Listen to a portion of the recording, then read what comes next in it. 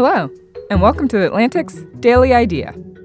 Today, the patterns of dating. You're at a party and spot someone cute across the room. You're crushing on this stranger hard, but then a voice inside your head says, that person is way, way out of your league. Do dating leagues even exist? Research suggests that the answer is yes. According to one study, users of online dating sites spend most of their time trying to message people who are exactly 25% more desirable than they are.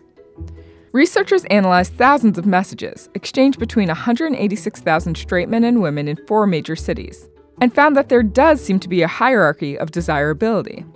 But people don't seem universally locked into them. Consistent patterns emerge in the data. White men and Asian women are consistently more desired than others, while Black women rank lower. And yet, another factor that plays a role is age. While men's desirability peaks in their 40s and 50s, women's prospects begin falling once they hit the age 18. The more educated the man, the more sought after he is, but that isn't the case for women. Everyone dates aspirationally, but your demographics could play a role in whether or not you actually strike gold. Thanks to Robinson Meyer for the story. For more stories from The Atlantic, add us to your smart speaker.